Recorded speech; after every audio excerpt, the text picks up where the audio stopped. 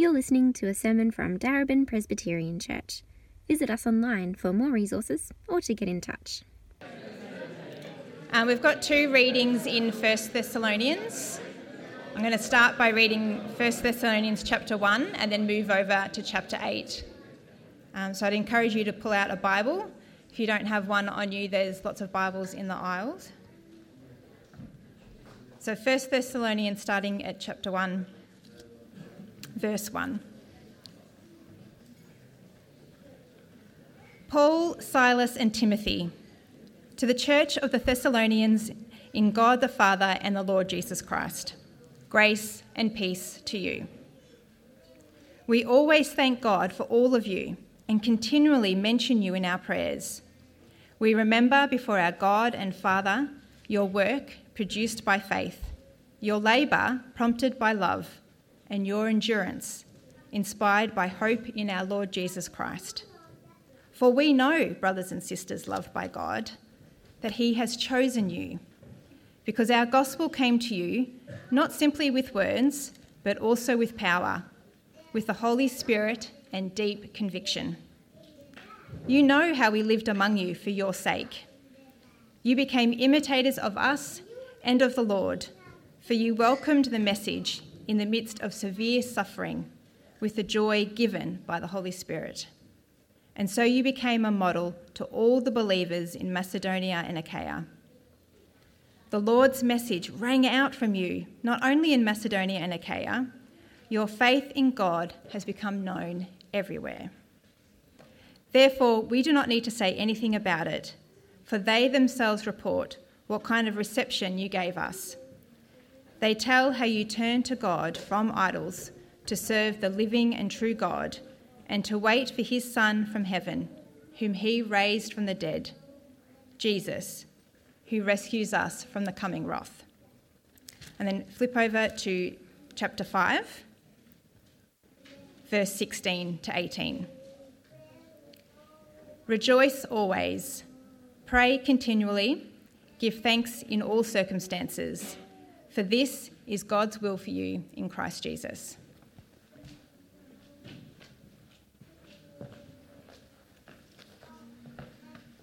Good morning, everyone. My name is Adam, if I haven't met you before.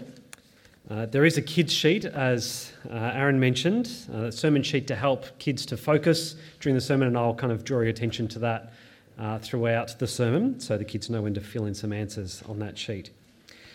For the bigger people, there's an outline on the welcome card. If that's helpful for you, feel free to jump onto the website and to follow that along. Let's pray as we come to think about this passage. Heavenly Father, we pray that you would be with us on this last day of 2023. Help us to consider the year that's gone and the year that's ahead, and to think about what it means to live as your people and to do that well in your world. And so please speak to us through your word today, speak to our hearts, fill our hearts up with lots of new and good truths from your word, so that we might be able to rejoice and pray and give thanks to you. Amen.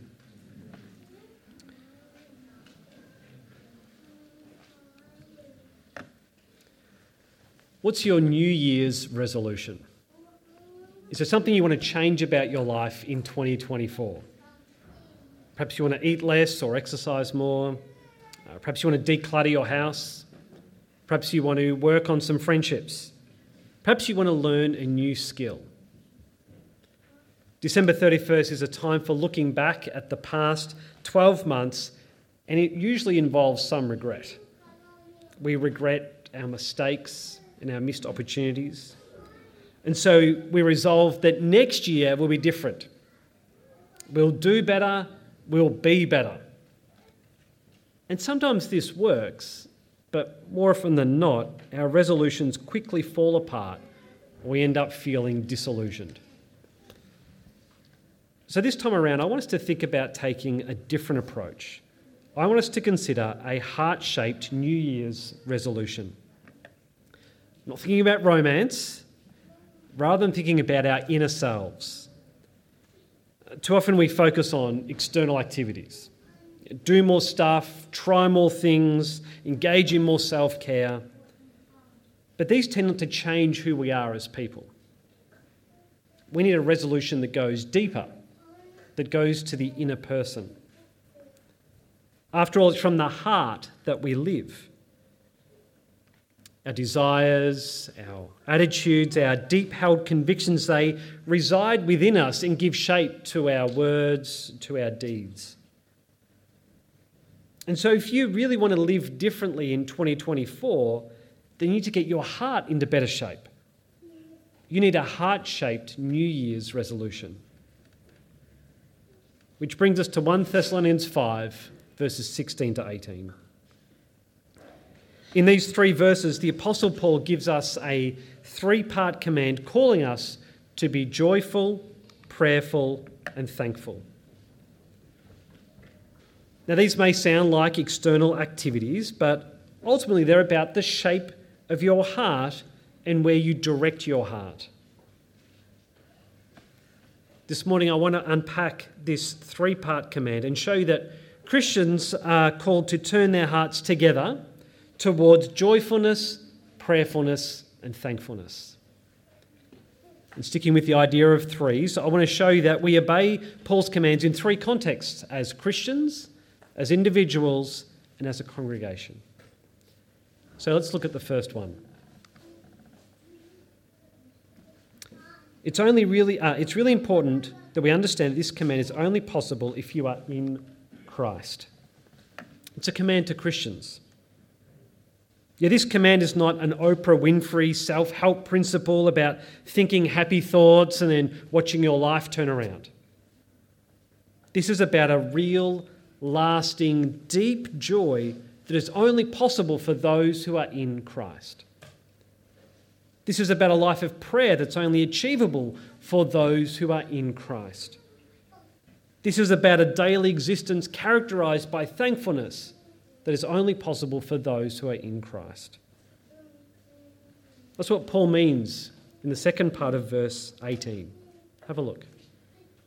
He says, "For this is God's will for you in Christ Jesus." God's will is for us to be joyful, prayerful, and thankful, but it's a will for those who are in Christ.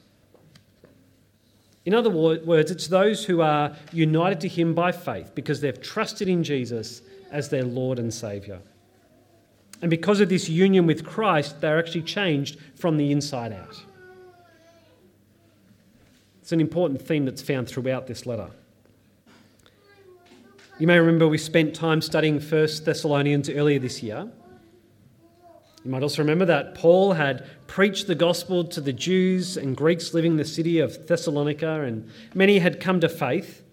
But not long after that, he'd been chased out of town by an angry mob. And so he was worried about how these new believers had fared in his absence. And then he was overjoyed when he received the good news that they were persevering because they had genuinely been transformed. They were living new lives. And so Paul wrote this letter in response. In the letter, he sought to remind them of key truths about Christian belief and to encourage them to keep living out their faith. And so all throughout this book, we see that Christian obedience begins with God working in people's hearts. We look to what God has done and is doing, and then we respond by living new lives. It's actually made pretty clear in the first chapter of this book. So if you've got a Bible open, turn to chapter 1 of 1 Thessalonians, then have a look at verse 6. "You became imitators of us and of the Lord, for you welcomed the message in the midst of severe suffering with the joy given by the Holy Spirit." So how did the Thessalonians welcome the message of the gospel? With joy. And who gave them that joy? The Holy Spirit. Only those who are united to Christ by faith can receive the Spirit of God. So this joy is only possible for Christians. It's the same with the prayer that we're to engage in and the thanksgiving we're supposed to give. These are only possible by the work of the Holy Spirit in our hearts and minds. Can you see then that this command we're looking at today can only be obeyed by Christians? And God gives us the power to obey it. But you might be wondering, How on earth can you command people to be joyful? I can't control my feelings. How is it possible to pray continually? I mean, surely I've got to have normal conversations with people. I even have to sleep at times. And how can I give thanks in all circumstances? Because sometimes my life is terrible. We'll begin to answer these as we now turn to look at how we are to obey this command as individuals. In verse 16 of our passage, Paul writes, "Rejoice always." That's the whole verse. It's an easy one to memorise, isn't it? And this is about a joy that wells up inside and expresses itself in rejoicing. It's a command to joy. So kids, listen up. Here's an answer for your sermon sheet. Before we look at how God can command joy, let me ask you this. What is it that Christians have to be joyful about? It's the gospel, right? The Thessalonians realised that because of their wrongdoing, God's wrath, his judgment was coming against them, yet Jesus came to rescue them from that wrath. All they had to do was trust in Jesus. That's the gospel. That's the good news. As we recently learned in the book of Ephesians, the natural state of a human is to be spiritually dead, to be cut off from God, to not be part of the life that God can give us. Yet God will make alive with Christ anyone who simply puts their faith in Jesus. That's the gospel. All our guilt and shame and failures are forgiven if we repent and believe. Christians are fully accepted by God, fully secure, fully loved. I'm going to ask you a hard question now. Does that make you happy? When you think about that, does that give you any joy at all? Now, maybe it's still early on a Sunday morning, maybe you're not quite there yet. But let me just say, when you think about the gospel, when you think about what Jesus has done for you, if you experience zero joy, then perhaps you're not yet in Christ. It's worth reflecting on. And I'd be more than happy to have a chat with you after the service if you'd like. But if you are a believer, if you've trusted in Jesus, then the gospel will bring you joy. Yet you might ask, how can we rejoice always? Surely I'll feel joy from time to time, but how can I do that always? Doesn't that sound like manufacturing emotions, being fake? You know, fake smile, forced laughter. Well, this is actually about a posture in life. It's about setting a direction. You can actually be joyful, and you do it by turning your heart towards joy. This is where we get to our heart-shaped resolution. The first part of doing this is to recognise that this is a command to rejoice, not a description of what your life will always be like. We've studied the book of Psalms this year as well, and you know that the Psalms are filled with calls to the people of God to rejoice in the Lord. Think about it this way. If rejoicing in God was something that required no effort and just happened naturally for us, there wouldn't need to be commands in the Bible about it. You wouldn't need to put the call out. You wouldn't need the book of Psalms to call us to rejoice. But we do need help. We do need the encouragement. And so Christians are commanded to rejoice and be joyful. We turn our hearts towards joy by reminding ourselves of the gospel, by remembering that we are saved in Christ, remembering that we have the hope of heaven. We fellowship with other Christians and we share about how God has been at work in our lives, so that as we see the joy of others, our hearts are stirred up to joy also. We rejoice in what God is doing in the lives of other people. We sing to God songs of praise, so that as our mouths sing out words of joy, our hearts are enticed. They're called to follow. And so the ordinary life of the Christian is about continually turning our hearts to joy, whether we're feeling happy or sad or confused or angry or satisfied or dry. And the reason we have to turn our hearts to joy is because joy ultimately comes from God. The real, lasting, deep joy we learn for is actually a fruit of the Spirit. It's a fruit of His work in our lives. So one way to think about this is that cultivating joy is like flying a kite. Oops, sorry. There we go. Bit of a sneak peek there.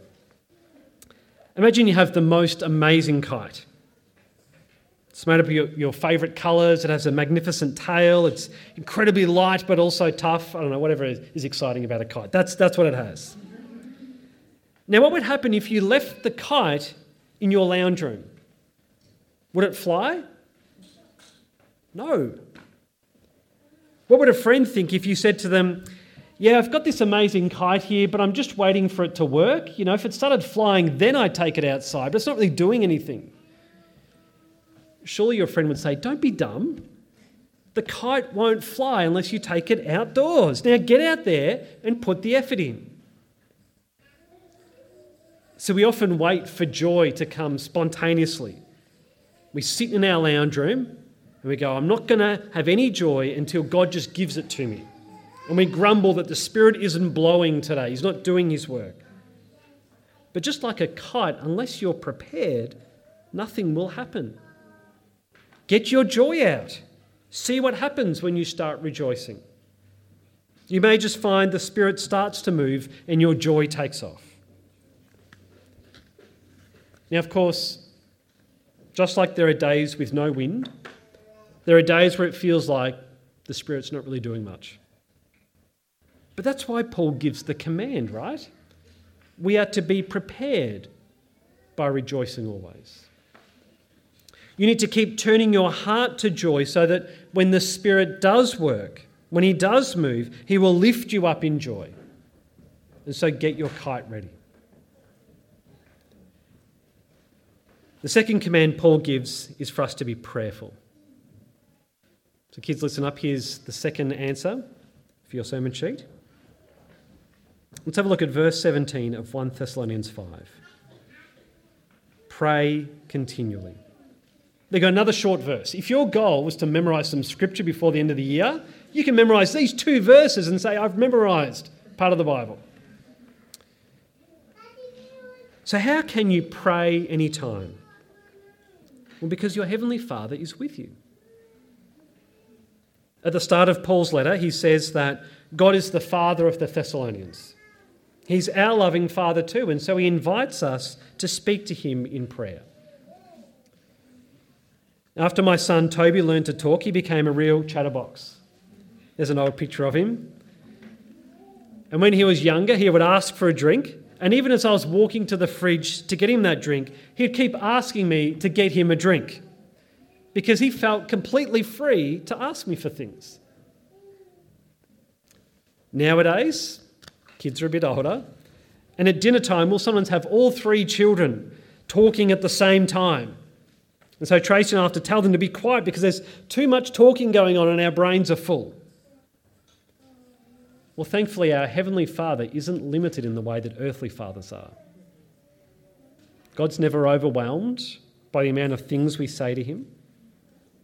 He never gets tired or worn out or bored. He never gets frustrated that we keep asking for the same thing over and over again.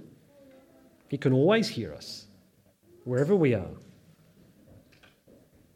We should be praying all through the day because God is with us always. And He invites us to ask Him for help. He invites us to relate to Him. He invites us to share our thoughts and our struggles and our fears and hopes and joys with Him. This is the wonderful result of believing in the gospel. God is your Father in heaven and He's always with you. So make the most of it. And just like my kids like to talk to me about everything and anything, speak to God about everything and anything. But you might be wondering how you can pray continually. I mean, surely there are other things you need to do in your life. You can't just be constantly praying. Well, you can be continually prayerful by turning your heart towards God. In the act of prayer, we are reaching out to God, and by the power of His Spirit and through the work of Jesus, our words are taken up into the heavenly realms where they reach the throne of God. Prayer is about communing with God, walking with God. When we turn our heart towards Him in various ways, we are strengthening that communion. It becomes second nature to just shoot off a prayer when we're happy or sad or trying to make a tough decision. And by turning our heart towards God, we are reminding ourselves that we can pray anytime, anywhere. We don't have to wait until we've gone to a special place. We don't have to say special words. And also, we don't have to just save up certain words to share with God. You know, sometimes we can wrongly believe that some topics are like too trivial or boring for us to pray to God about. We think, oh, God doesn't want to be bothered about that prayer request or that thought. I'll just keep it to myself. But God's our loving Father in heaven who delights to hear from us. So we just express our thoughts. We make our requests. We offer our praise. And we can do this continually because there is nothing that can hinder us from approaching the throne of grace. The third command that Paul gives us is to be thankful in all circumstances. So kids, listen up. Here's the third answer for your sermon sheet. This is a bit of a tricky one, so you have to listen. Let's look at the first part of verse 18 in 1 Thessalonians 5. Give thanks in all circumstances. So why can you be thankful at any time? Well, because God is generous and God is in control. I'll say that again. God is generous and God is in control. Every good thing we have is from God, and so we have reason to give thanks to God every single day. Each day of life is a blessing. And also, God is in control of all things, so nothing happens without God permitting it. That might seem a bit odd. Does God choose for bad things to happen to us? Well, what's the alternative? Surely it would be that when bad things happen, God has lost control. But that's not the picture that the Bible presents us. Our God is totally sovereign and nothing happens against His will. Paul was worried that after he fled Thessalonica that the new church would have collapsed. But he received news that the believers were instead thriving. And he realised that Paul was not in control of this church. God was in control of this church. Paul was not in control of his plans. God was in control of His plans. And even though they were painful and difficult, and he suffered at times, he could give thanks to God. In the same way, we can thank God for the good things that we delight in.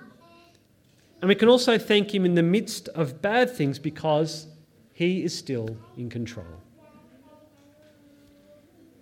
So listen carefully to this. We don't have to thank God for all circumstances, but we can thank God in all circumstances. We don't have to thank Him for all circumstances, but we can thank Him in all circumstances. So how is it that we do this? How can we grow in thankfulness? You probably know where this is headed. It's again about the heart. You can do this by turning your heart towards the hope of heaven. In chapter 1, Paul writes that one of the main ways the Thessalonians showed their faith was waiting for Jesus to come from heaven. Jesus is described there as the one who rescues people from the coming wrath. The gospel holds out a wonderful promise that one day we'll be made perfect. We will dwell forever with our God and all pain and tears will be wiped away. What a wonderful hope that we have. And as we turn our hearts to that hope, we'll see more and more reasons to give thanks. And first of all, you can give thanks that your life isn't worse than it already is. We often think in terms of how our life could be better, and we get downhearted when events don't turn out the way we would like. But, I don't know, maybe you think about this, maybe you don't. But your life could be a lot worse. And in fact, we deserve a lot worse, don't we? We deserve God's anger, his judgment, his wrath. The fact that we have any good at all is purely because of God's love for us, not because of our own worthiness or our own achievements. So that should drive us to thankfulness. I remember once I was having a bad day. Lots of things had gone wrong. I was grumpy, frustrated. I remember I was out walking, muttering away, turning over all these things I was frustrated about in my mind, and all of a sudden a bird poo fell out of the sky and landed right in front of me, between my feet, stopped me dead in my tracks. And this might sound a bit weird, right? But I felt that this was a message from God. It was like he was saying, Adam, you think today was the worst day possible, but at least you don't have bird poo on your head. Again, it might sound weird, but I realised that things could have been worse. And believe it or not, in a strange way, that genuinely helped me. It really turned my mood around, and I did end up praising God. Secondly, you can give thanks that one day your life will get better. The hope of heaven is that one day all the mess and garbage will be thrown out, all the sadness, injuries and brokenness will be removed, will be healed, will be perfected, will be made whole. And that gives you cause for thankfulness. You see, each bad situation reminds you that you're not there yet, and that should build our longing for heaven. And God can use even bad situations to bring about good, as he teaches you important lessons, as he grows you in godliness, as he increases your faith. We can give thanks to God in all circumstances because all circumstances are opportunities for God to grow us, to remind us of his generosity, and to remind us of his control over all things. Can you see then that Paul's command to be joyful, prayerful and thankful is actually achievable? It's because of the gospel and through the gospel.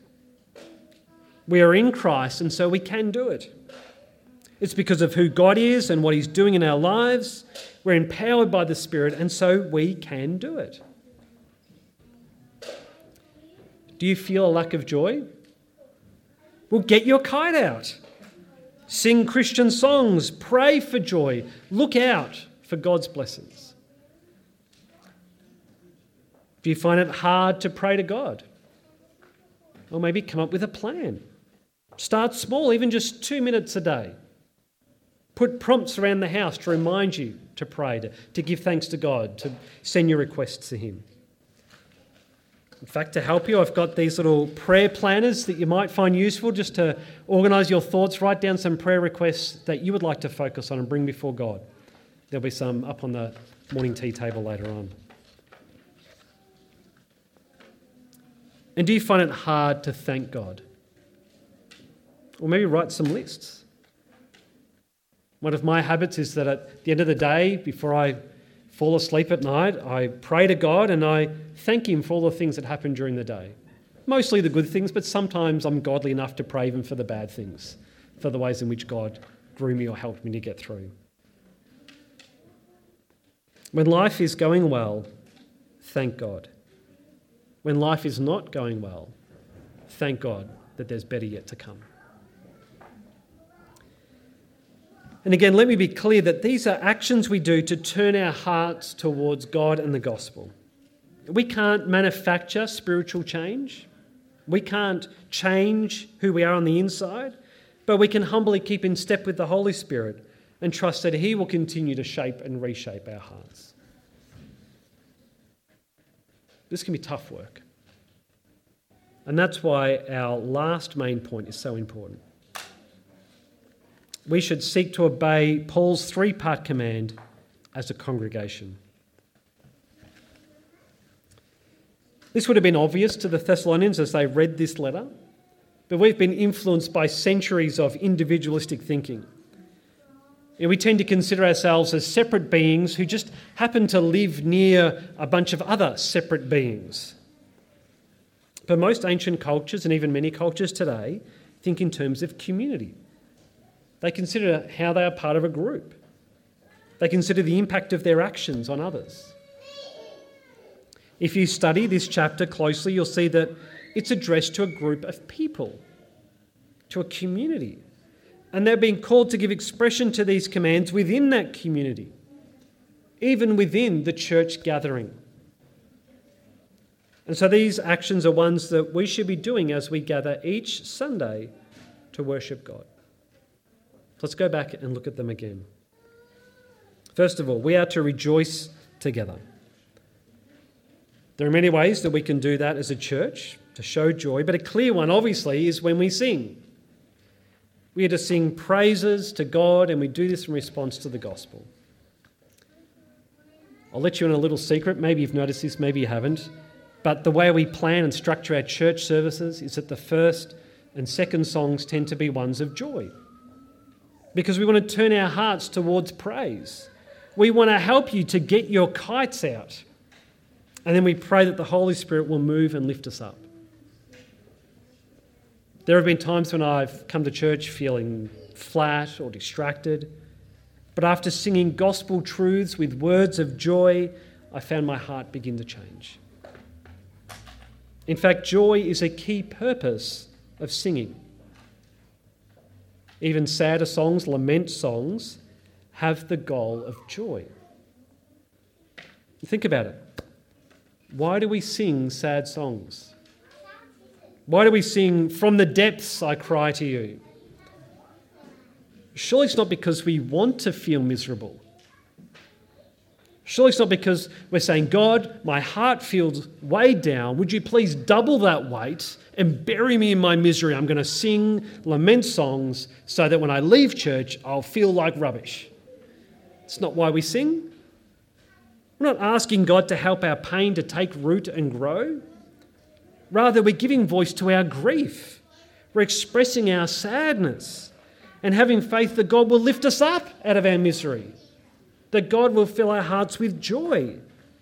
And that's the end goal of our lives, joy in God. So every time you sing in church, whether it's a hymn of praise or a song of lament, remember that you are obeying this command in 1 Thessalonians. You're being joyful. And some encouragement to you all, when you sing up loudly, doesn't have to be beautifully, but when you sing up loudly, you encourage your brothers and sisters to turn their hearts to joy as well. Number 2, the second thing we are to do when gathered for church services is to pray together. It's pretty straightforward, isn't it? You come to church, you expect that there'll be prayer. But do you pray along with the person who's praying up the front? Or do you see it as a time to kind of tune out, to work through your checklist of what you have to do on the way home, got to go to the shops, what's your plans for tomorrow? We can actually be praying together, even when there's just one person up the front praying. We can be repeating the words in our mind, in our hearts. You can do that so that they become your words too. So that you can say Amen. Say that loudly and with confidence because you have taken those words and that's your prayer as well. And even outside of church services, do you make the most of opportunities to pray with your church family in other contexts? Does your gospel community set aside time for prayer? When your GC has a prayer night, are you excited and you turn up ready to pray, or do you see it as a reason to have a night off? Do you get involved in church prayer meetings? I'm sorry to say, but corporate prayer is a real weakness for our church. And I hope this is something that will change in 2024. That we would be continually praying, not just individually, but as a church. But let's start by praying that each of our hearts would be turned towards prayerfulness so that we might better pray together. Number 3, finally, we're almost there. We are to give thanks together. Your joyfulness and thankfulness are two qualities that should characterize Christians because more than any other group in the world, we have the most reason to exhibit them. And that means these qualities should particularly characterize our Sunday gatherings. We've been saved by the Creator of the universe so that we can have eternal life with Him. We have eternal peace and joy to look forward to, and it's all a free gift from God. And so that gives us endless reasons to thank God. And so thanksgiving should be a key part of what we do during our services. This can be expressed in our singing, in our prayers, in our response to the word read and preached. We can even thank one another for the acts of service that go into making a church service happen. And one of the supreme activities of thanksgiving is the Lord's Supper. We share in this together. Maybe you've heard in some churches the Lord's Supper is referred to as the Eucharist, which literally means thanksgiving. It's a thanksgiving meal. Each time as we eat the bread and drink the juice, we are remembering the sacrifice of Christ. And this should turn us to thanksgiving. We should be doing this together. Well, there you have it. 1 Thessalonians 5, 16 to 18. I hope you can see that this is a wonderful piece of scripture. Short and punchy, but a lot in there. It focuses our minds on what should characterise the believer: joyfulness, prayerfulness, and thankfulness. And this is made possible by the work of God the Father, God the Son, and God the Holy Spirit. And so as you consider your New Year's resolution for 2024, why not make it a heart-shaped one? Why not commit to turning your heart towards joyfulness, prayerfulness, and thankfulness? And why not commit to doing that with the rest of the believers here at DPC? How wonderful would it be to have people visit us next year and they come away with a real sense that the Holy Spirit is at work in the midst of us, and they clearly see in the way we engage in the church service, the way we treat one another, that our hearts are overflowing with joy, prayer, and thanksgiving. Let's pray. Heavenly Father, we thank you so much that you sent your Son to rescue us, to save us, to give us hope, and to fill our hearts with joy. Father God, we pray that your Spirit will be at work powerfully as we enter into a new year. May he turn our hearts towards joyfulness, prayerfulness, and thankfulness so that they would overflow naturally and organically from us as you work spiritually within us. May it be something that characterises our gatherings, characterises us as a church, so that more and more people are drawn to you and that they would join us in rejoicing, in praying, and in giving thanks to you every day. Amen.